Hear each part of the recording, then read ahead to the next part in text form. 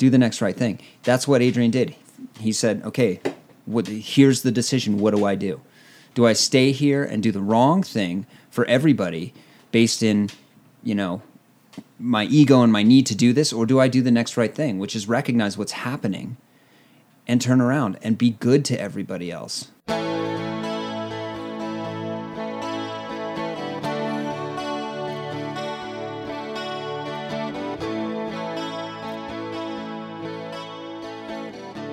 Hey everybody, thanks for joining. I'm Brendan Madigan, and this is the first episode of Afterglow. The podcast is literally brought to you by us. We have no budget. We don't have any sponsors. For me, it's an emotional exploration, and I really enjoy sitting down with people on a one-on-one basis. And so you won't hear a high-end, edited, manicured production. You're really just going to hear a conversation between two folks who love being in the mountains and just trying to learn from one another.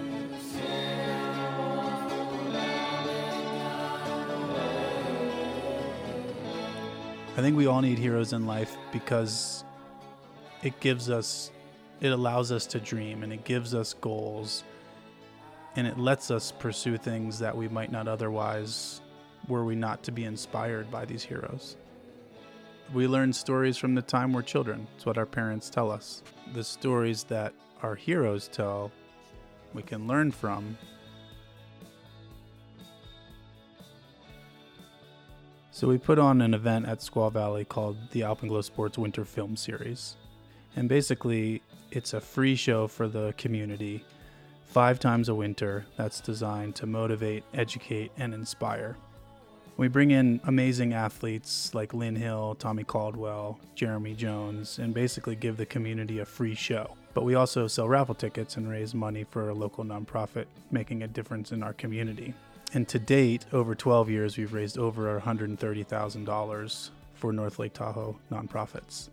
And we say the purpose of the series is to motivate, educate, and inspire, but at the heart of the event is storytelling.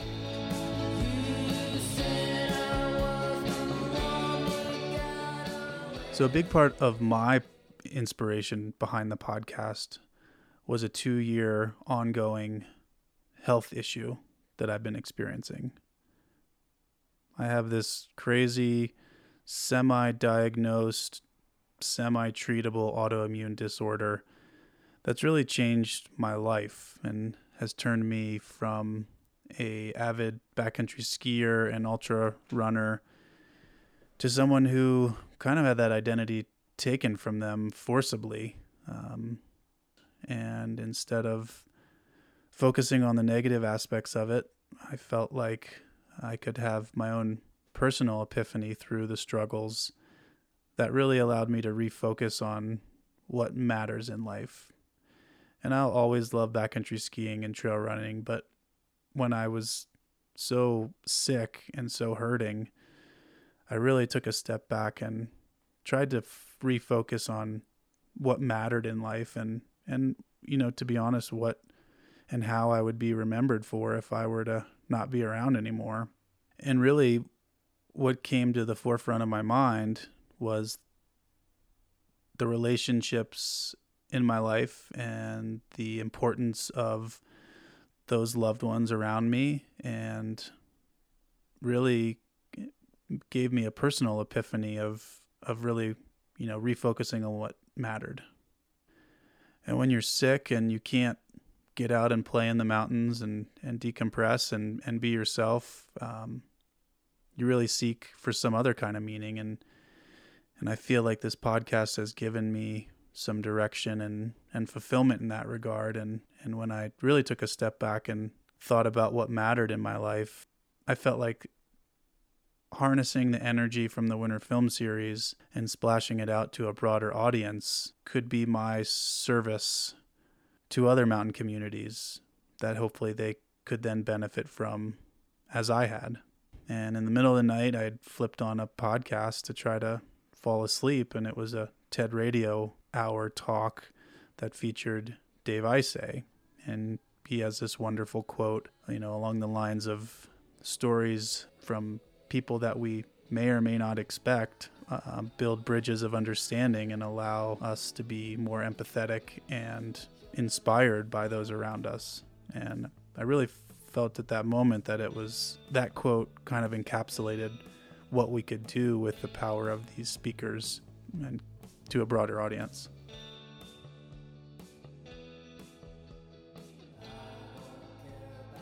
So the Winter Film Series shows are, for me, kind of the outdoor equivalent of a TED Talk. You know, these speakers are bearing their souls in front of 1,000 people in a very scripted, rehearsed manner. And these nights are so powerful for our community. You can literally feel the energy in the room at Squaw. And we thought how awesome it would be to take a step back with these athletes the day after their performance and interview them on a one-on-one basis. You know, these amazing athletes are coming to Tahoe. What a great excuse to sit down with them and rap as fellow mountain people, but do so in a candid and welcoming and friendly environment that we could then pipe out to a broader audience for their own benefit. The Afterglow podcast initiative has been a 13-month process. Traditionally, we sit down with each speaker from our Winter Film Series the day after their show. Last winter, as many of you know, in Tahoe was a massive year with over 700 inches of snow. And on the night of Corey and Adrian's show, we had a borderline roof collapse 15 minutes into the show, which was scary, but also framed our conversation the following morning. So you'll hear us reference aspects of that night. And, you know, at the time we're laughing. When it was happening, we weren't laughing because it was quite scary. But after the fact, we're laughing about it during the interview. Adrian and I have been friends for over 10 years now, and we've done a lot of fun things in the mountains, from backcountry skiing to trail running, and I consider him a close friend and someone that I look up to and am lucky enough to have in my life as a mentor and personal hero. I knew who Corey was, but I had never actually spent any time with him before he arrived in Tahoe a couple days before his show. But I knew when we met that there's a tremendous amount of depth to him. You can see it in his eyes, you can hear it in his voice, and he is obviously very famous for his National Geographic photography and alpine climbing pursuits. But he's intriguing to me on a human level because he's tremendously flawed and not afraid to talk about it. So here it is, the first Afterglow conversation with Adrian Ballinger and Corey Richards. Like, I've known AB for 10 years and we've spent countless hours in the skin track talking about life and you know, everything, but I had never met you or even heard you talk until the day before the show. Yeah. But I'd only seen your work, right? And I knew it was going to be special because the work it's beautiful, and you can tell there's so much depth there. Well, thanks. You know, like, I appreciate that. And then you know, speaking to you, I was really psyched that you came. You know? Yeah, I'm psyched to be here. You know, I haven't seen AB since the mountain. Well, I mean, we flew back and did a press junket in New York, and we haven't seen each other. Yeah. In almost 9 months. This is what brought us back together, and really, like, even though we knew we were going back to the mountain together in 5 weeks from now, it's scary to actually say that. Yeah. Like, we haven't even really like gotten to get in deep about what we're doing, what's going to be different, how we're going to climb it, what our schedule is going to be, because that's just kind of life has been running, and we know we're going back, and we know it's going to be good, and that's that. But to actually get to spend 4 days together, thanks to this slideshow and thanks to Eddie Bauer, you know, for helping to bring Corey out here and things like that. Like,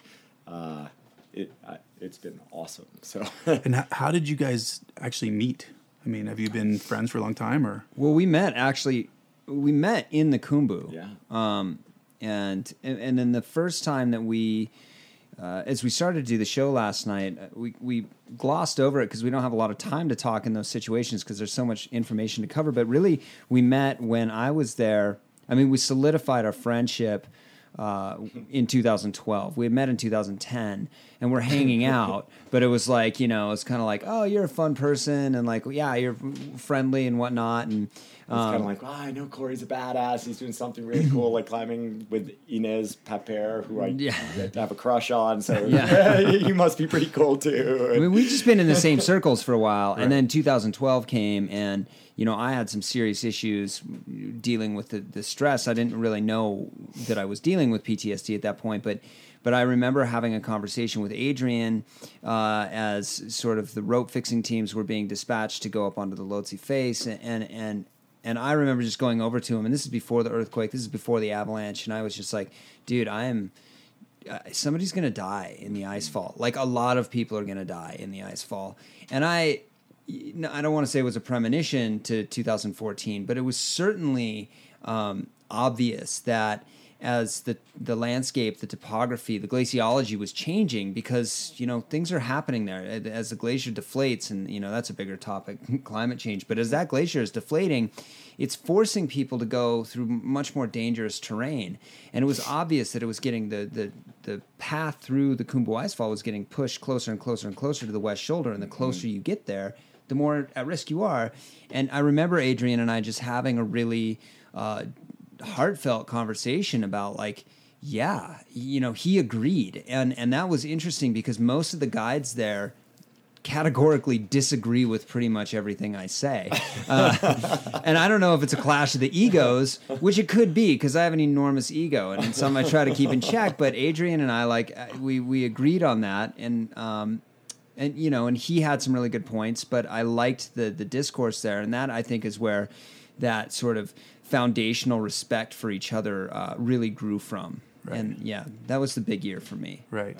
And there really was a lot of 2012 on Everest before Corey left, and before I got evacuated. Yeah, Corey got evacuated, and I got dragged off the mountain kicking and screaming, basically.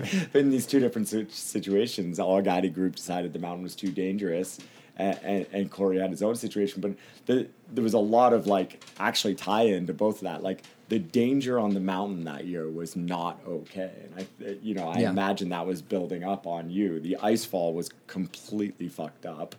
You guys were trying to climb the west shoulder, or the West Ridge, Ridge, which put you on terrain that, if it had snow on it, would be reasonable climbing terrain for any of us in this room. But that season, pure blue ice, it wasn't reasonable. And then at the same time, the Lhotse face was just a disaster. I think we got to this point in the show last night. 8 Sherpa had been hit by rockfall on the Lhotse face by the time we were a month into the season. Like, helicopter rescues out after, like, broken jaws, broken collarbones, broken arms, massive not okay because of how dry the mountain was that year. I had gone up with a team of Sherpa and Willie Benegas and looked for another way through the Lhotse face. We couldn't find, in my opinion, a way that felt comfortable.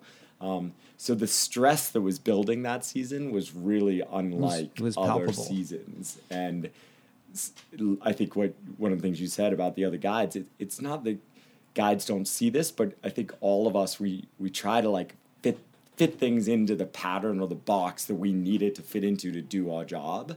And it's just like an avalanche terrain, like, not being willing to see the huge fucking red flags trying to hit you in the face. Right. It's really hard to actually see them. And even that season, I give a lot of credit to Russell Bryce, who I was working with, even though our decision-making process through all this stress and difficulty led to our business relationship becoming really difficult to manage. He has a gut feeling that he doesn't need anyone to agree with him, and he makes calls on it no matter who you are, what you are, or how you paid. And, he made some really hard calls that season. Wow. What a trip. Yeah, it was a trip. 2012 was a big year for me, going from, like, the 8,000 meter peaks just being so much damn fun. Like I said last night, I was rolling. I was just having so much fun. It just felt so easy to just, like, screeching halt of, like, people die here, which we all know, but, like, it's right in front of you. It's happening in your arms, and like, it's up to us to try to make good decisions, or the right decisions, regardless of the money behind it, or the sponsors, or the passions, or all these different things. Right. So fast forward, 4 years, right? Yeah. You're different people 4 years on. What was it in your personal journeys that kind of drew you to this oxygen-less attempt? Well, for me, I mean, the statement, "you're different people," is really funny and very fitting, because I think looking back, I've done more growing personally in the past 2 years, in the past 6 months of life than I did in the previous 2 years. And I did more growing in those 2 years than I did in the previous 4. And I did more growing in those 4 years. So really, from the point I was about, everything was kind of good and great and a little, it was rocky. But up until I was about 28, 29, things were pretty okay, and then Gasherbrum 2 happened, and that sent my career going, skyrocketing uphill at a wonderful pace, and I wouldn't ever want to change that. But my personal life really started to just unravel, and so after 2012, when I started really coming to terms with that, I left my marriage, I left my production company, I left my sponsor, and I burned down my life, right? And it took about 2 years after that happened. That was 2014 that all that sort of exploded, unraveled. Late 2014, and then I don't know. I was just laying on my couch one day. And, Adrian and I had talked about this, and it had sort of been in our minds, and I don't know how it had marinated to this point, but I was laying on my couch one day, and I just had, all of a sudden, things just became clear. It was one of the only true aha moments I've ever had, because I find that aha moments really only happen in hindsight. They're not it's never a moment, right? It's never like, oh, shit, It only appears that way when you're looking back, but there was a moment in this case where I was laying on my couch and I was very depressed to the point of not being able to really move and feeling sort of like I was completely fooling everybody in life. I was a complete farce as far as I was concerned. Everybody thought I was out killing it and taking photographs and like running around the world and, being a National Geographic photographer and, and like being this incredible athlete. And meanwhile, I'm like, I feel like the most, I feel like I'm lying to the world. Like that's not me at all. You were doing those things. I was doing those things, but I wasn't experiencing them. Like something had shifted in my life, and going back on it now, I mean, I was deeply engaged in alcoholism and really like, so I wasn't even present. So there's this huge Jekyll and Hyde thing going on with me, and I sat up, and I was like, holy shit, there's some changes I have to make, but I didn't even think of it that way. I was like, I need to go back to the place where this splintered. I have to go back to the mountains. I've grown too far away from it, and something is deeply shattered and missing in my life. And I knew that Everest represented something, and it's not about climbing to the highest place. That's not it. It was just something that had been sitting with me for a long time, even since childhood. And because Adrian and I had that relationship, had that bond, had that ongoing conversation, the timing just felt serendipitous. And fat and out of shape, I kind of sat up and was like, shit, I have to do this, or at least I have to try. Right. And we probably didn't decide to go until something like November of 2015. And even then, we were going to go in April of 16, provided our sponsor, Eddie Bauer, came through, provided I joined the team. And I just remember having this phone call with Corey and Corey being completely honest and being like, which he wasn't, I'm sure, but he's like, I'm a fat sack of shit. And I have 4 months and I can be ready. But are you okay with that? And I remember being like, I think it was less than that, dude. I think I think that was middle of January when I said that. Yeah, but there were a couple of things I was clear about. Like, funnily, Corey and I had never done a major expedition together before this spring. So we were friends. We had seen each other on big mountains. We had seen each other at climbing festivals. He had done a lot more trips with people I really love and care about, especially Emily Harrington. You've done multiple trips with Emily. You've done trips with Hillary O'Neill. These people I really respect and that speak so highly of Corey in the mountains and what he puts out there. And it's all out there, and he takes care of his partners. And like, it's not always easy or pretty, but but it works. And I knew from Gasherbrum to the winter expedition, and just sort of my feeling with Corey, like I just knew he knew how to suffer. And my experience on Everest tells me that there's just a lot of suffering, and you have to find that place in you that you could sort of laugh at it or be okay with it or kick and scream it, but you got to be able to get through it. And I just had no doubt that you had that. Well, thanks. I appreciate that. No, and I mean, the same is very true for Adrian. And I don't want this to turn into just sort of a backslapping, fist bumping, high fiving thing. But I do think, there's so many virtues of climbing partners that are mandatory for success. And for me, one of the, first and foremost is just experience, right? And going to the Himalaya with Adrian, there's a level of comfort.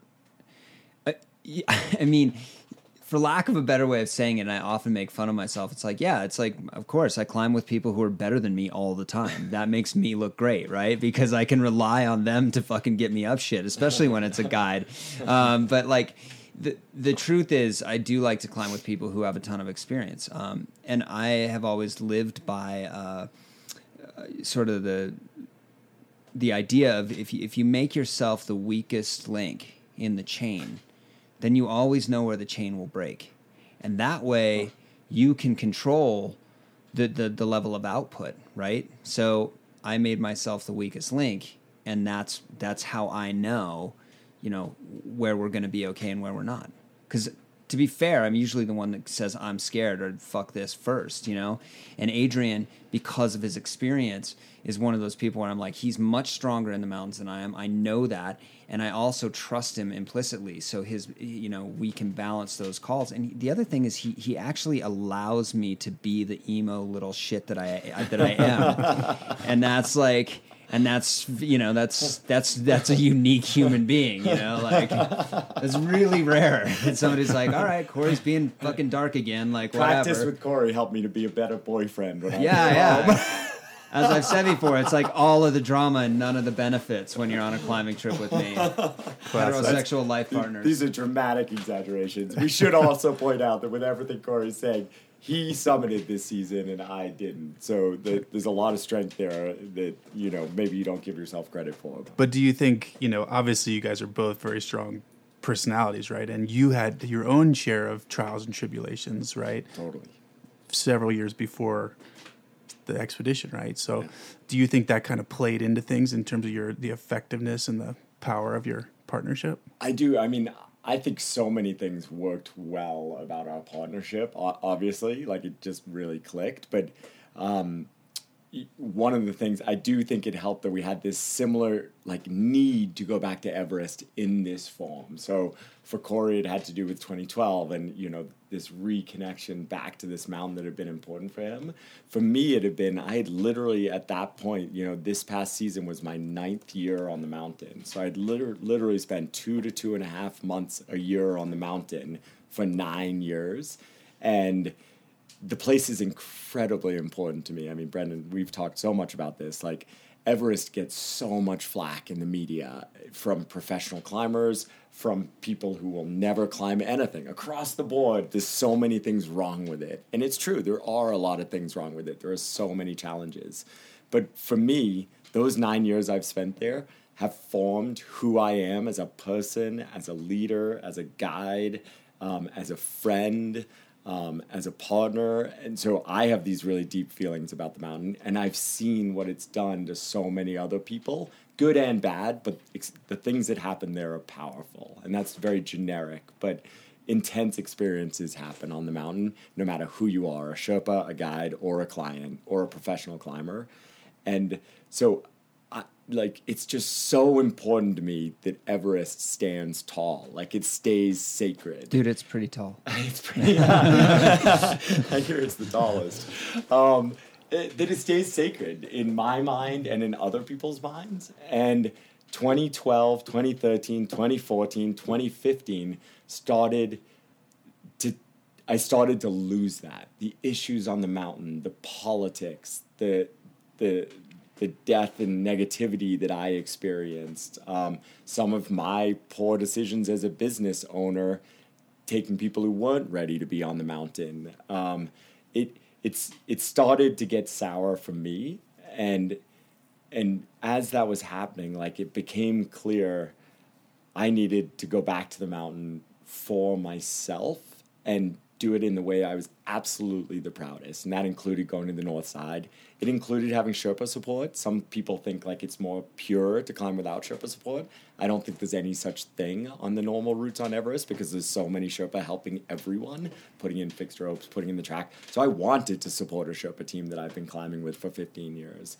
But I wanted to try without oxygen. Like, Everest for me with oxygen, between my experience on the mountain 10 years, my genetic just luck of the draw, Everest with oxygen on a good day is relatively straightforward. I know I can do it. Like, you know, you can go and run a marathon. You just know you can do it. If you're healthy and it's a good day, you're going to do it. And I knew if I took away that support of oxygen, I had no idea if I could do it. And that's how I wanted to go back and feel this mountain and feel that, like, pride again. Of getting my ass kicked, and that's I got exactly what I came for. Like, that's sort of the end of the slideshow that we never got to. There's different conclusions, and we talked so much about this, but my experience on the mountain, I turned around less than 2 hours from the top, which was heartbreaking after feeling so strong for an entire season, and I can rationalize all these different reasons why it happened, and but at the end of the day, looking back on it, like, I wanted to find that line where I couldn't take another step or I was going to get myself killed if I kept pushing. And I hope that line, you know, was just on the other side of the summit so I could go to the summit and come back down and be like, ooh, I almost tickled it, but I didn't quite, you know. But as it turned out, that line was below the summit. And I got there, and I spent a bunch of time staying on that line with Corey on the radio and Monica, our expedition doctor, on the radio, and Paulden, one of my best Sherpa that I've known for a decade, all being like, Adrian, you got to stop. You got to stop. Adrian, it's not right. It's not right. It's not right.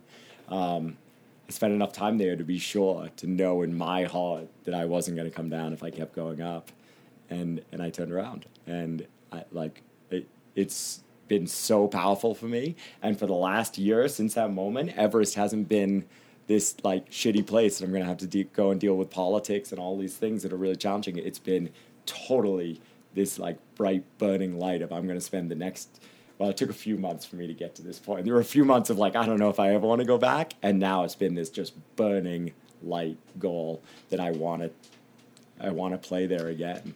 I think it was, we were in New York doing the press junket afterwards, and bear in mind, the reason this blew up so big, I mean, we didn't really intend for it to blow up. It's big. We were doing this Snapchat.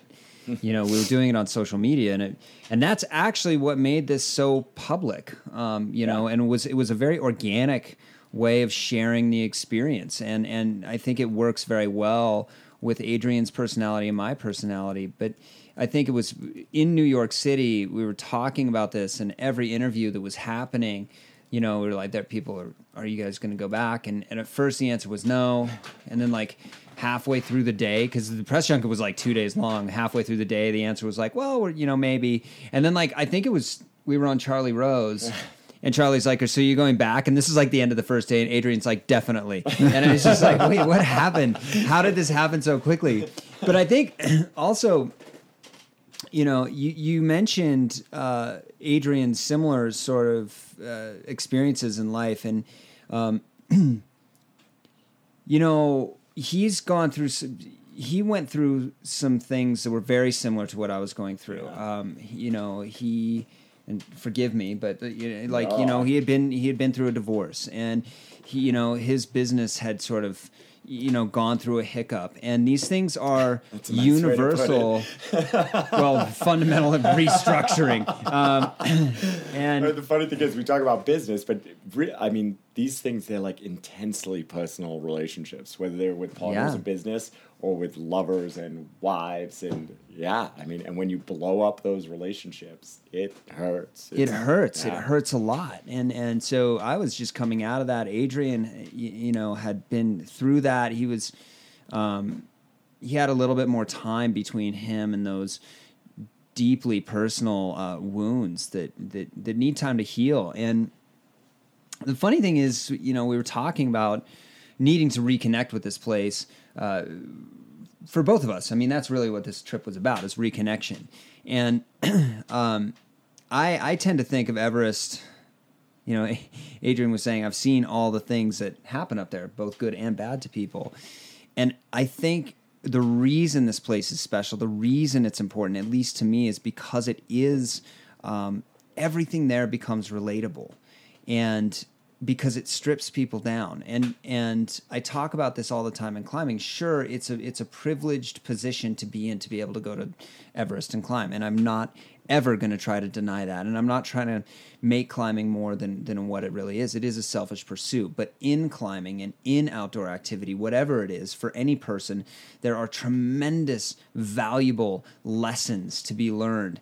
And the way I tend to think of this mountain in particular, and the reason it's important to me, is because, and I was talking to AB about this the other night in his kitchen, I think of the world shaped like a sort of like more like a teardrop or a water droplet.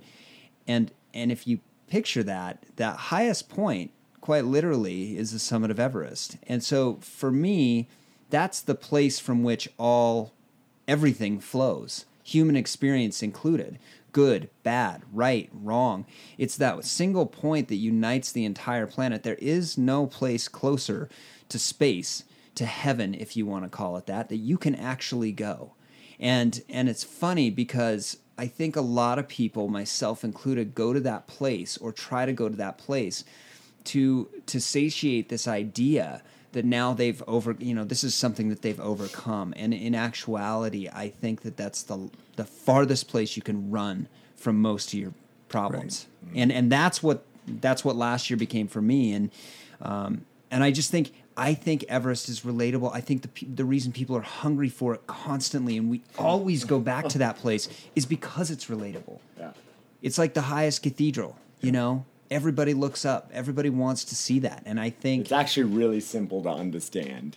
In theory, I think part of our telling our story in the way we did, in this really, dynamic way at all times of day, every day through Snapchat, like, it gave people a real feeling of the nitty gritty, and maybe people didn't have an understanding of that, but in its essence, it's so clear to understand. Well, that makes it's just so relatable. And it goes back to sort of tribalism, right? We are our best selves when we are immersed in an experience with community. And so when you're on Everest, you are back at a much more basic level of human existence and adhering by our sort of evolved biological trajectories. We're tribal. I'm with Adrian and Monica and Zeb and Chad and so clients, guides, whatever. There's a hierarchy, but we're tribal. And we rely on each other. And our days become very simple. We wake up. We know the job we have to do. We do that job. We support each other in it. We listen to each other. We take time for each other. Everything is simplified. And because of that, we become happy. And we also share much deeper experience because it is real up there. And that's tribalism. And that's how we evolved. And so climbing becomes this wonderful example for how we can live more completely by stripping shit out of our lives. And I think that's lost on a lot of people. But the more shit we take out and the more we focus on family and friends, and just like I don't want to dork out on the film series, but I mean, you think about it, that's what it is. And that's why it's important. And that's why I love expedition climbing. That's why I love going back to the mountains, because it's a reminder of how simple it is. Self-instructional. Yeah. Up until last year, I spent at least 8 months a year traveling internationally on expeditions with teams, mostly guiding, some personal, living in a yellow tent. That's simple life. And clearly I want to spend more time at home. I want to be home with with Emily, with family, with friends. I just love this place so much. And yet it's a hard transition to figure out how to spend more time in the chaos and how to manage that chaos myself instead of being in the big mountains where it's managed for you. Right. And yeah, that I thrive on that life in the big mountains. Yeah. And yet I also know I want something different. Yeah. Right. And it's like you want the same. I want the same thing, but you want the same thing in a different setting. Well, no, I think with a dog, just with a puppy. Well, I think at a fundamental level, right? I mean, yeah, you guys opened up that expedition to the world, but at a fundamental, visceral level, it's a story as old as time, right? Like it's the hero's journey. Yeah, totally. And we're all humans. We all have character flaws, but we all have that potential to fill the roles that you did, right? Yeah. Which I think is, I think we lose sight of that in society because it's very simple, right? And I think we lose sight of character flaws. People do things. They accomplish great things or quote unquote great things. And in that accomplishment, we tend to forget or discard the pieces of the story that are unflattering. And that isn't a complete or honest story at that point. It loses value and integrity because it's not the whole story. You're telling only you're putting your best face forward and you're leaving the shit behind. It's the only way to be truly honest is to tell all the shit. I mean, I know that the whole picture, the whole picture, yeah, warts and all. Yeah. And I think as we were talking about this last night, I think it's in today's day and age where, maybe you can argue there's in some components of life a lack of accountability, right? But if you have the constitution to talk about those things and to say, yes, I am an accomplished individual, but it took all of these warts and all these problems along with the good shit to get to where I am, I think that's really powerful, right? And I think you guys do a really good job of saying that, on a daily basis. And you might not even realize the power of that. Was someone's going to look at you fucking cross-eyed and be like, yo, he just said he was an alcoholic, or he just cheated on his wife, or whatever, Yeah, I mean, yeah. and I think that again, makes you your story very endearing, and your personality is very endearing. Well, so I've built, I mean, I discovering what honesty is has been sort of a journey for me because I've always tried to be honest, but then I look back and I go, man, I wasn't being very honest.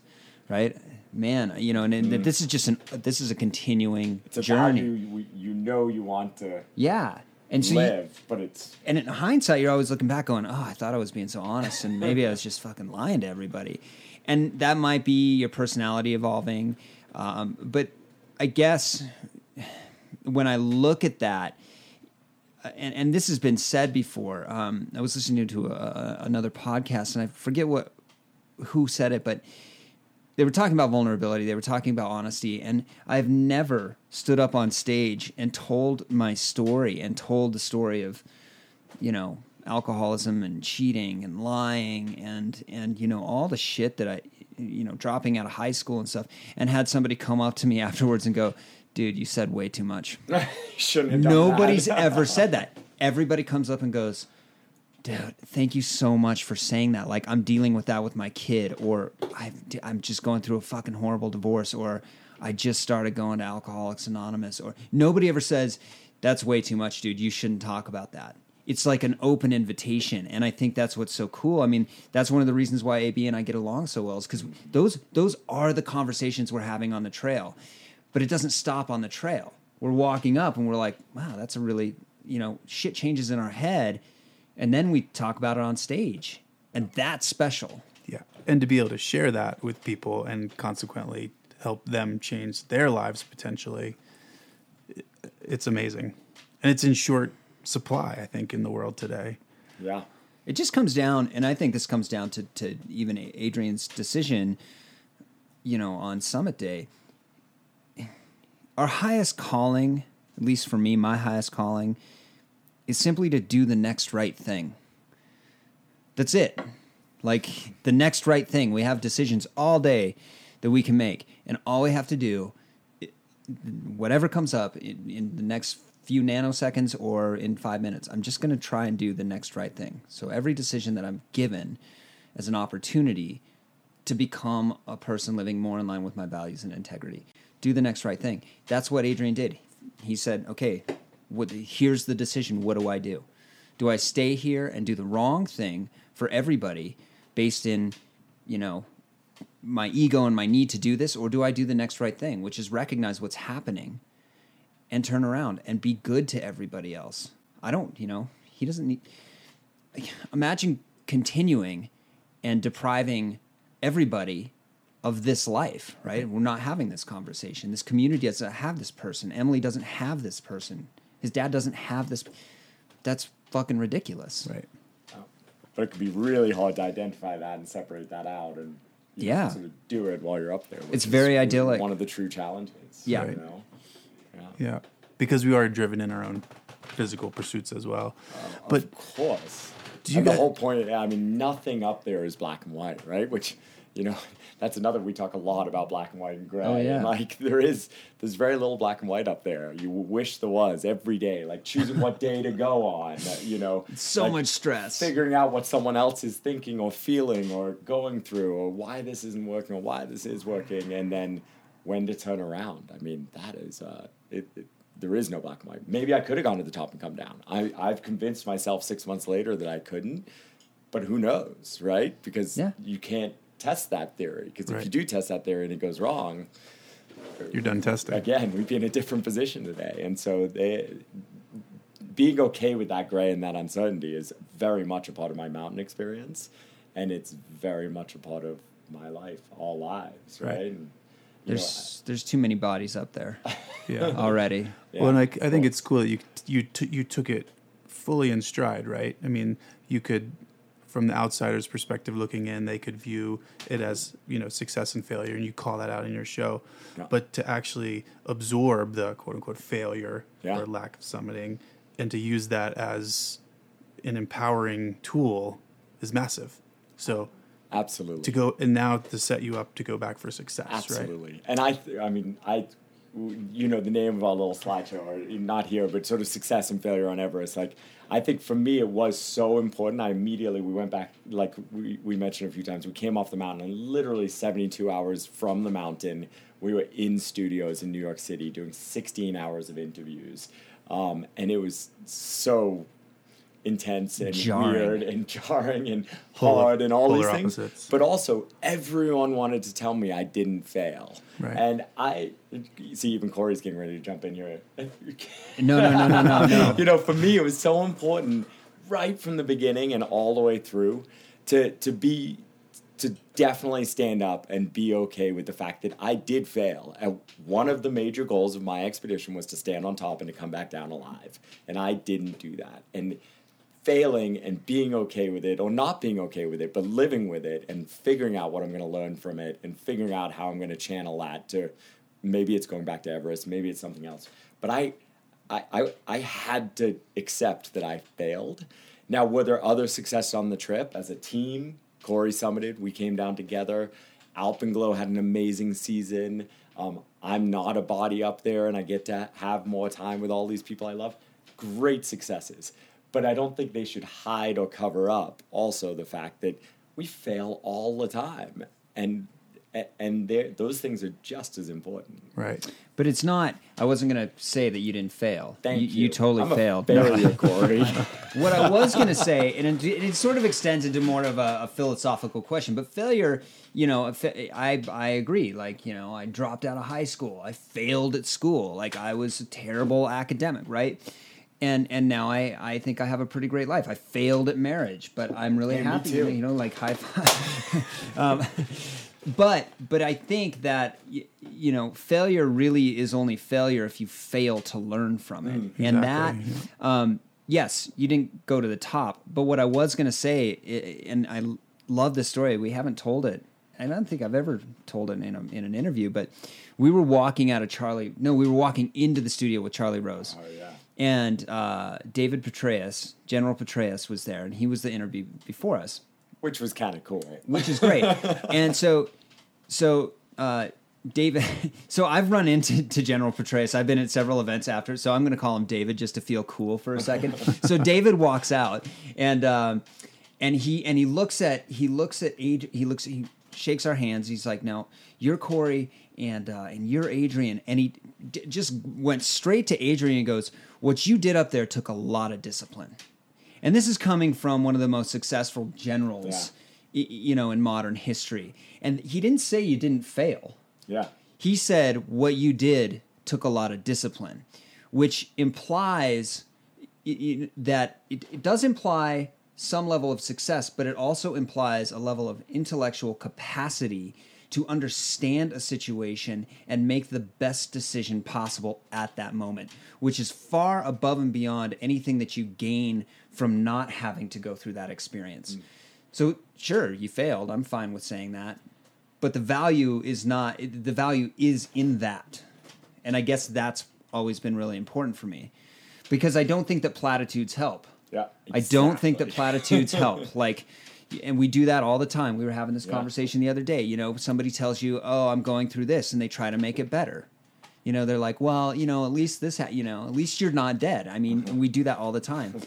And Brene Brown says, she's so great. She's like, very infrequently is an empathetic response begin with "at least." Right. That's not being with the person. Right. Just let the person be where they're at. And I love that Petraeus was just like, what you did took a lot of discipline. Right. There was no better way to say it. Because it's all just perspective. Yeah. How you look at it. Yeah. Yeah, it's cool. And this pretty much is what we do for 2.5 months on the mountain. That's why I'm so psyched to go back. These are the conversations we have all day long, walking up and we down sometimes talk about women. I'm not going to lie. It's just it has to get not metaphysical. But we talk about them in eloquent, big philosophical words. ways. Big words. Yeah.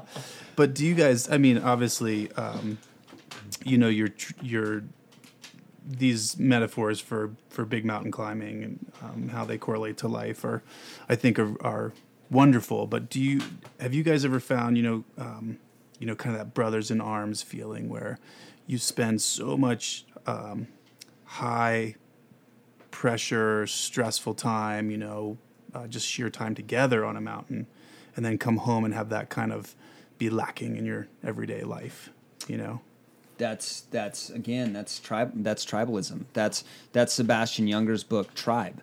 PTSD. There's some evidence that PTSD occurs not in the actual event, but it comes in the absence of community. And that brothers in arms concept is, I collapse when I come home. I'm closer to Adrian. This is going to sound weird, dude. You should put your pants back on. Yeah. Yeah, don't get too comfortable. I'm closer to Adrian than I ever was to my ex-wife, and because that's really sad to say on some level. It's also very cool, but it's very honest. It's like that shit is real, and if you don't take the time to be real with people, as soon as then it's going to fall apart. So coming home, hell yeah, dude, I collapsed. I quit drinking before going to Everest, and then I came back and I was like, I can kind of reward myself, and and all of a sudden, months later, I was like, oh my God, this is due in large to the fact that I feel like it's this hard stop, and you lose your best friend, and they're just gone. Right. And it was a hard stop. Sometimes that's just how it is, Corey's a busy guy, I'm a busy guy, and we just dove back into our lives and literally didn't talk for weeks or months. And, despite this incredible intensity we'd had on the mountain. Right. And so, yes, I think it's very hard to come back and to figure out how to maintain those bonds and relationships with your climbing partners and to reach that level of connection with people at home. I do think there are ways to do it. I think there are experiences that can be had at home, whether it's, building a business together could have some of that intensity. Certainly having a meaningful, honest, open, adventurous relationship, it is possible, but it takes work, right? Because of all the distractions, or at least for me, that's a big part of it. All these other things and pulls on my life was when Corey and I were together, it was like that was it. That was 2+ months. This is it. And so I think there was that. And I also think, like, Corey, as you can probably tell, is where Corey is at today, he's just a really open, honest human. And that's powerful for me. And there were no expectations. So we just talked about everything, right? All the time. And we're ourselves. Like, if I needed to tell Corey to shut the fuck up because I needed some time to myself, I could do that. There's not many people in my life I can do that with. And so, it just worked. And it's very hard to replicate that at home, I think. Right.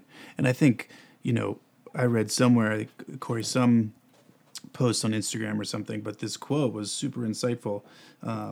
Something along the lines of, it's been 3 weeks to the day since I took this picture. I miss my friends. I miss the place. I miss the textures, the smells, the sounds, the gravity of the mountain arena, like that's some serious shit.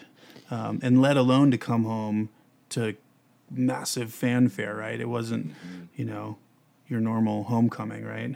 Well, I have a really, I hit on it at the beginning. I have a big ego, and my goal is, I'm working on that, whatever that means. So I don't want to talk about that too much. But coming home, it's easy to get lost in whether you fail or you succeed. It's easy to get lost in the stories we tell ourselves, right? And what I love in hearing that, what I'm hearing is the simplicity of the place. And I love thinking about the gravity is in its simplicity. The gravity is in its brevity. The gravity is in its lack of need to be anything more than it is. It's friendship, it's compassion, it's love, empathy, and it's genuine struggle. And it's all of the great, good times, the greatness that comes with that package. So you start with these building blocks, and you end up, that sounds sort of like arduous and negative, and you end up with this really beautiful product. And I miss the simplicity of being with my friends and my loved ones. Mm-hmm. And I also hear in that, I remember writing it, if you read one step further, it's, I feel confused. Mm-hmm. I'm confused by this world. Mm-hmm. Yeah. I think about it so much, like, had I summited, what would have happened? Or if I summit this next spring, what will happen? Like, I thought about it a lot at that point, and it's a really simple thing, but no matter how much we tell ourselves, like, standing on top doesn't really matter. Like, I saw Corey did something absolutely remarkable. He stood on top without oxygen. Other people have done it, of course, but it's something Corey dreamed of. He did it, and he did it in impeccable style. Like, just made it look easy all around. And then, like, he should have been, it's easy to say, like, oh, he must be on top of the world. Like, he just nailed it. This is it. He just got what he dreamt of, right? Yeah. Like, and it's so easy to put a lot of value on that summit, and to think that everything must just be so rosy. But it just doesn't work that way, right? It's just a summit. Right. And then it's done, and it's gone, and it's fleeting. And it hurts the rest of your life. Right. Well, because it's such a peak experience. Like, literally, it's a peak thing, and then it doesn't exist, and all of the gratification, and again the platitudes, all of that shit goes away really, really quickly, and then you're left with, holy shit, it's all the same. Nothing changed. Nothing is different. People think it's different, and like Adrian says, like, people, oh, he's got to be on top of the world, which is so funny. But in reality, that's playing the comparison game. And somebody said something to me recently, and this happens all the time with our social media stuff. we're watching people's lives unfold, and especially on things like Instagram, and they're giving us a curated view. And so in this very media-heavy, driven age, we're always comparing, how did they say it? We're always comparing our insides to everybody else's outsides. Yeah. So all we're seeing is the good shit, and we're comparing all of our baggage and all of our everything to their perfect little thing that they put up, And that's, again, back to why telling the whole story is so important, because it levels the playing field. But yeah, I mean, dude, was I psyched? For sure. It was a big goal. I did it. But it actually led to a lot more shit than I was, I kind of thought it was like rubber stamp, close the dark chapter, woohoo, Phoenix Rising, I did it. And that is not what happened. So... Well, and it wasn't, I think if my facts are correct, you had tried on that West Ridge expedition. That was an oxygenless attempt. Mm-hmm. So, I mean, there's got to be some type of validation to go that window, of 4 years and then send it. But then also turn around and realize, I think you used the metaphor of I ran from all my problems to the tippy top of the world and they still weren't solved. Yeah. Right?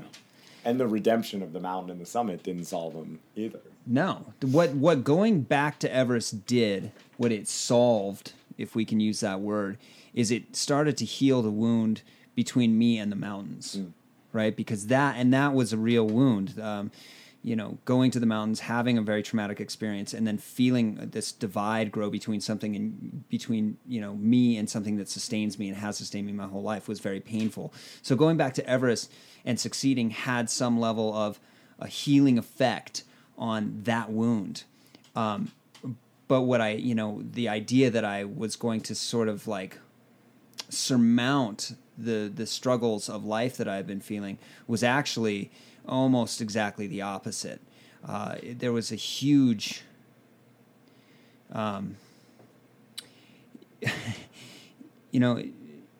you said it exactly right. I ran to the top of the world to escape my problems, and they're all right there. And so the only place to go at that point is into it. I want to hear about your photography and how.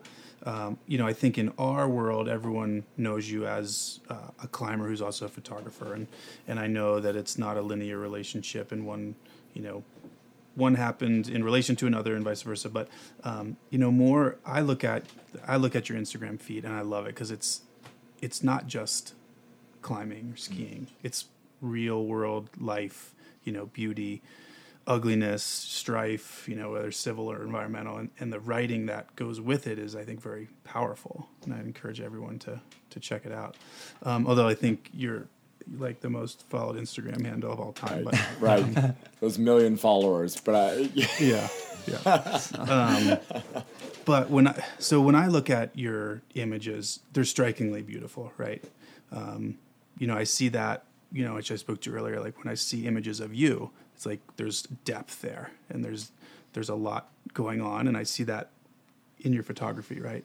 When you're capturing these images, are you seeing like a reflection of your personality or your identity to some degree, or is it just, how do you approach that? Well, I think actually this I'll answer that, and then I want to ask Adrian a question about that, because I think that there's value in how it's perceived. I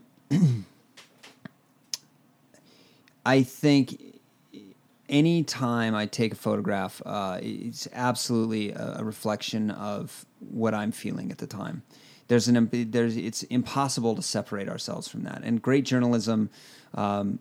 Whether we want to admit it or not, cannot be entirely objective. It just doesn't work that way. Humans aren't built that way. We're not robots, so we can't extract ourselves from things. We're always in it. Photography has become exactly that tool for me to say, well, this is what I'm feeling in the world, and this is how I'm perceiving it, and this is the message that I want to get across, even if it is journalism. But there's still truth there's still truth in an opinion. It doesn't mean it's fact, but there is still truth in an opinion, I hope that makes sense. Totally.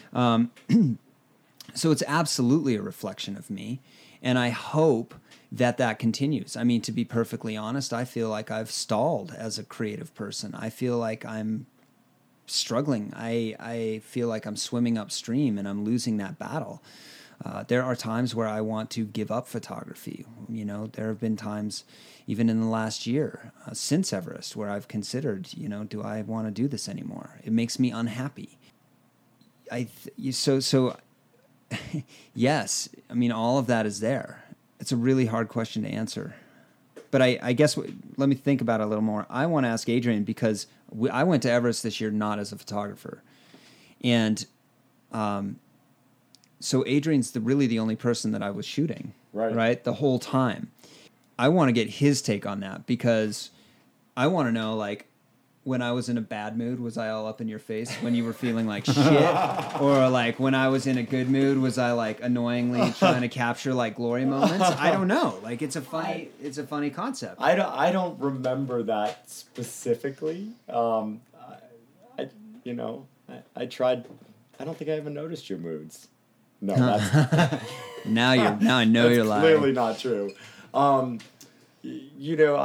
I didn't notice that. I felt like I noticed you didn't constantly want to be capturing. Like it clearly wasn't why you were there.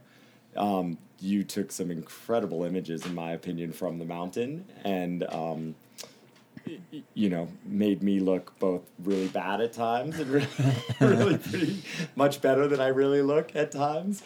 But I could tell you were there for a different reason. You were there for the climbing and for what we were going to do together. And the shooting came after that, I felt like. Yeah. And I really liked that. I wanted you there as a climbing partner. You weren't meant to be there to document my climb or the Sherpa or the political problems of Tibet. There are other times for that. Yeah. Stripped down. Yeah. It was, again, we were really, really simple this trip, despite the media following us. Right. Yeah, which is weird. It is, because there was so much, but we were lucky to have a team, as always. Like, it was not just me and Corey. We talked about the Sherpa already. We had Monica, our doctor, is one of my closest friends, and has connected over many years with Corey as well, and they have a true understanding of each other. And, then we had these guides who were playing, sort of like defense for us and keeping certain parts of the mountain and the trip away from us so we could focus. They helped us incredibly to be able to focus on what we were really there for. So while there was a lot of hard work with the production, I never felt like when we needed to say no, and we said no a lot, mm-hmm. people listened. And people made sure we had our space. Well, and a lot of times, we didn't have to say no. Everybody would say that. We had a whole team that would say no for us. Yeah. And that, we talked about this the other day. People think of climbing or skiing or like rowing across the ocean or whatever it happens to be as these wonderful individual accomplishments. And I think we need to re-examine how we look at the word accomplishment. But I also think that we have to re-examine what a solo sport is. I mean, climbing Everest is a team sport. It takes hundreds of people to get every single person to the top. And it would be an absolute fallacy to say that it's almost wrong to say I climbed Everest without directly acknowledging it's not just Sherpa, it's your cook staff, and it's not just people in Nepal, or it's not just people on the mountain. It's your whole outfitting organization, and it's not just them. It's airlines. I mean, there are hundreds and hundreds, and it's your friends and your family, and there are hundreds of people that make all this shit work. And if you don't acknowledge that, especially to yourself, then you're missing sort of the point of it all, I guess. Yeah. And I think, it's so easy for me to make tie-ins, and I do it a lot in speaking and things like that, from the mountain to home, right? And to business. Like, it's exactly, so much of it is the same. Like, as a business owner, Brendan, you're a business owner, Corey, in your photography and what you create your own thing. And it's like, it does take intense personal drive. It is very much absolutely us. And yet at the same time, there is no way any of us would be even close to where we are in some of our positive accomplishments without these massive nets of people that support and strive and try and question and push us. And it's just something that's so easy to see on the mountain, and it's right here at home. I'm a total show pony, so I don't. No, I think it's true. You're some of the parts, whether it's in a business analogy or a life analogy. But I think there is some kind of invisible hand, right, that guides you through your life, and that it is a sequence of experiences or occurrences that turn you into the person that you are, that you can make that decision to turn around when things are going sideways, right? Yeah. I've always felt very grateful for that. Yeah, absolutely. Obviously, in your lines of work, whether you're shooting in a third world country or climbing big mountains, suffering's a huge part of all of our lives, right? In the mountains, we take an easy life and try to make it harder on ourselves, right? I mean, how does that play into your everyday existence? How do you perceive that? Did you say we take our easier lives and try to make them harder? Yes. Yeah. We are white first world motherfuckers. Well, I think so much about suffering. You know, I said earlier that I think I knew going in that Corey was really good at suffering. And you know, when I think about my own sort of trajectory in climbing specifically, like, I'm a pretty average athlete in many ways. Like, I struggled through sports all my life, like, just wanted to be good so badly, and poured my heart and soul into basketball and then tennis and then crew and then climbing. And it was pretty clear early on in my climbing career I was never going to be a professional rock climber like my girlfriend Emily is. But I tried really, really hard. But through all of that, like, I do think I found something that I have an innate. It's not a love of suffering. Like, I don't like it. I don't love it when I'm doing it, but I can move through it, and I do create it for myself. And every time I create it, work through it, I like it. I like something that I learn from it or something that I get out of it. And so, you know, in the mountains, I think that has been, if I have any skill, it is that ability to suffer. Or I always joke that I'm just a good sleeper. Like, I can sleep anywhere, anytime, no matter how much stress is built up on me. And, you know, Corey's laughing because he does not share that skill. I'm pretty good, but not like AB. Not at all like AB. You can sleep anywhere. But you know, I think there's a place for suffering in our lives, and so much of our learning and meaning comes from those harder experiences. And we all have them, right? You know, really difficult things happen in all of our lives, I'm sure.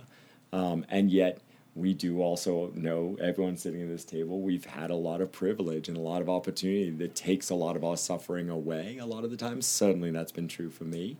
And I find that I need those experiences to for the rest of life, for the rest of the ease of life, to feel like the right balance. And that's just me.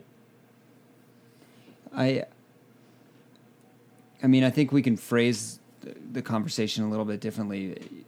You know, we are privileged, and I like that you pointed that out. Climbing mountains specifically is, by and large, a privileged white person's sport. And being born a white American male comes with a tremendous amount of innate privilege, and it's privilege that I don't deserve and I didn't earn. It's not privilege that I'm ashamed of, but it's privilege that I need to be aware of. But I do think I get asked a lot by people who love me a lot, like my dad.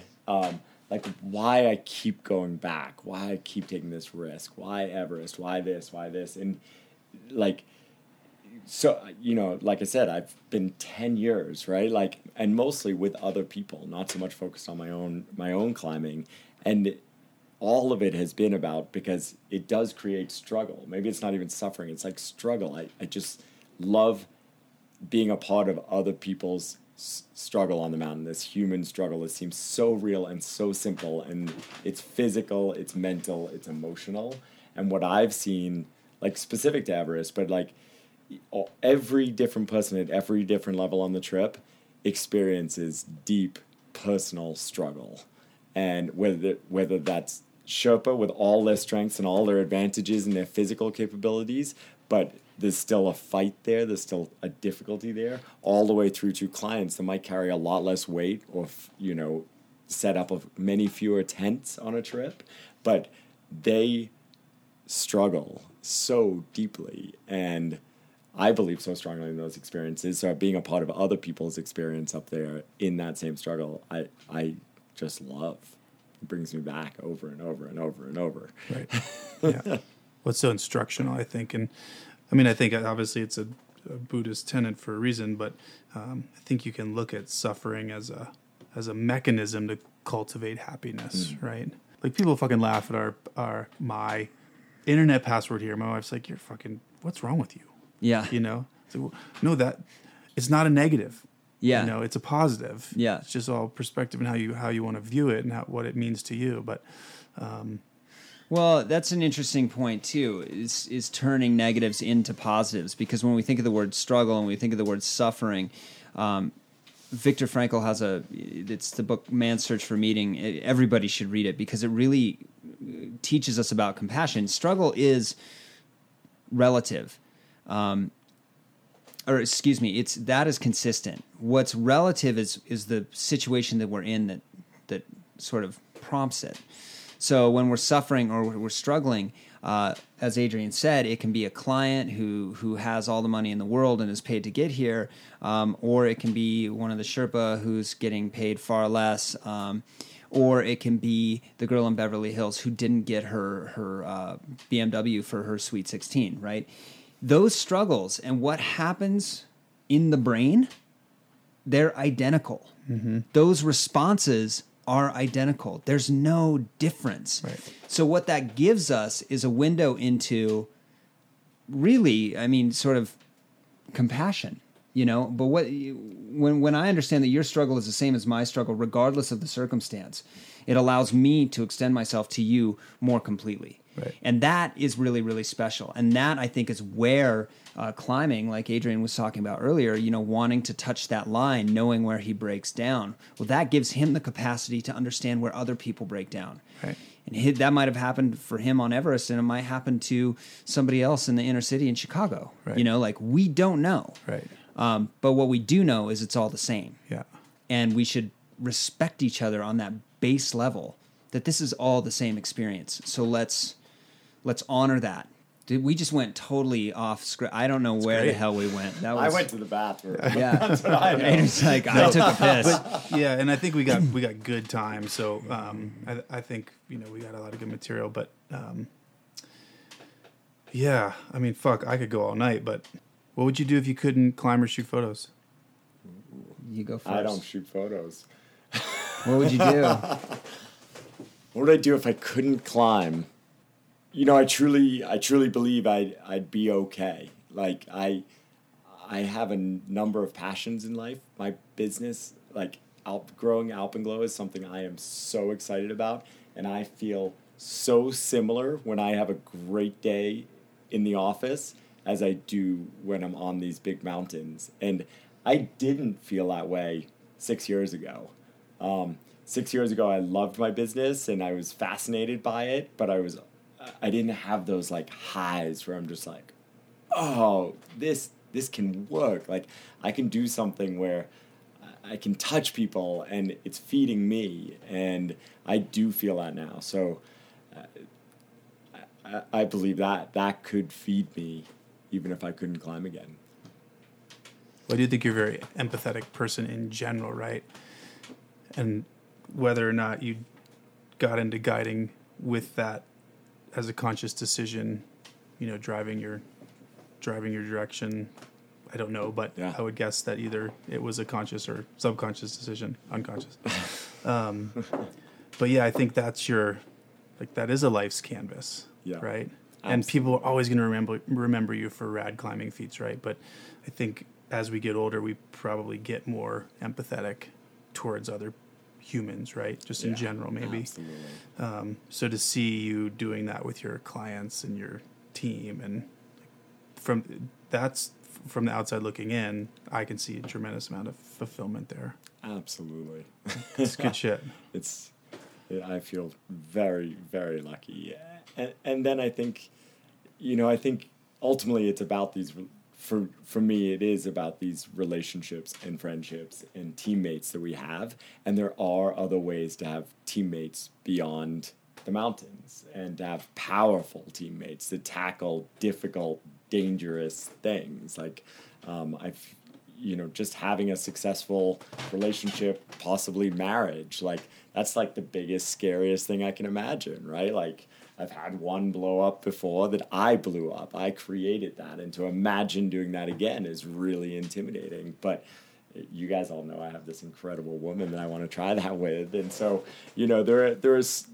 I feel like there are, in all of our lives, so many ways to have these deep personal interactions that, like, for instance, Corey and I found on the mountain. We can do that at home. And so I see so much opportunity to just focus energy there as well.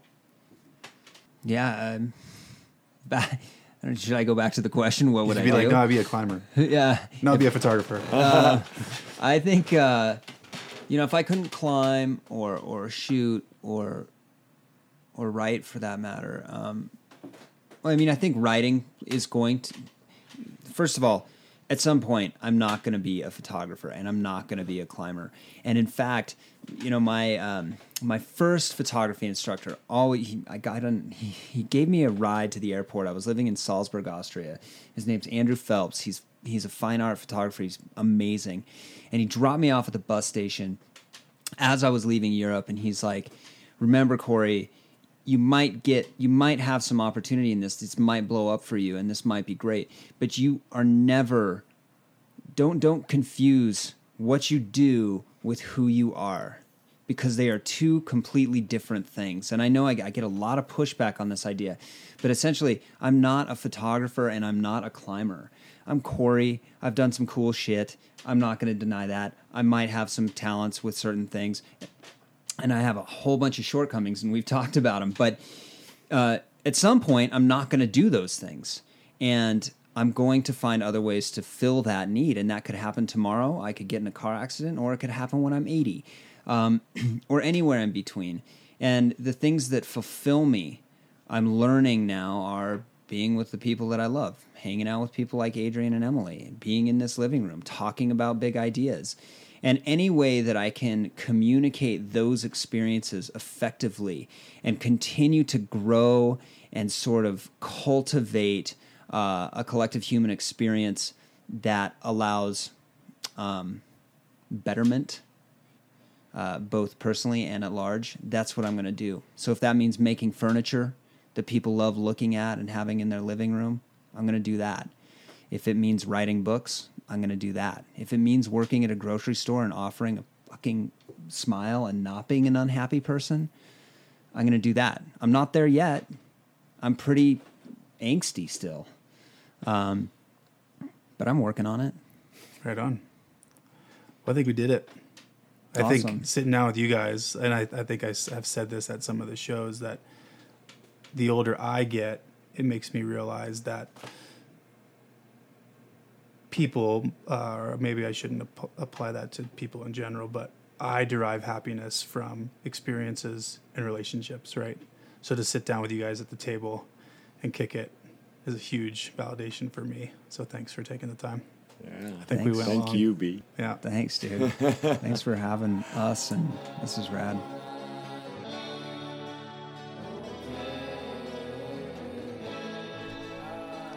Well, that's the first one, guys. I hope you enjoyed it.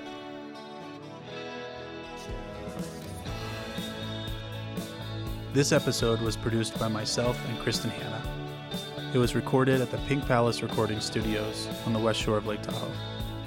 Our sound ninja is Luke Funicella. Luke is also responsible for the tunes you hear on this podcast. Check him out on SoundCloud and give him a high five for us. Make sure you look out for our second episode with local Tahoe hero and rock climbing icon Dave Nettle on Friday, December 8th, wherever you enjoy your audio stories. Subscribe now and tell a friend. You know, for the audience, like, Brendan and I have known each other since I moved to Tahoe, like 10 years ago, and like been super close friends. And I know Brendan would not disturb a show for anything. And I see Brendan just striding to the front of the room. And at first I was like... Well, to be fair, it was more of a saunter. It wasn't with the news that he was bringing. Right. Yep. It was actually the walk was super mellow. It was like this gentle, but to me, I was like, uh-oh, did Corey like drop the F-bomb one too many times and we're going to get told to rein it in? That was my first thought. No, Irish Catholic, I'd never rein the F-bomb in.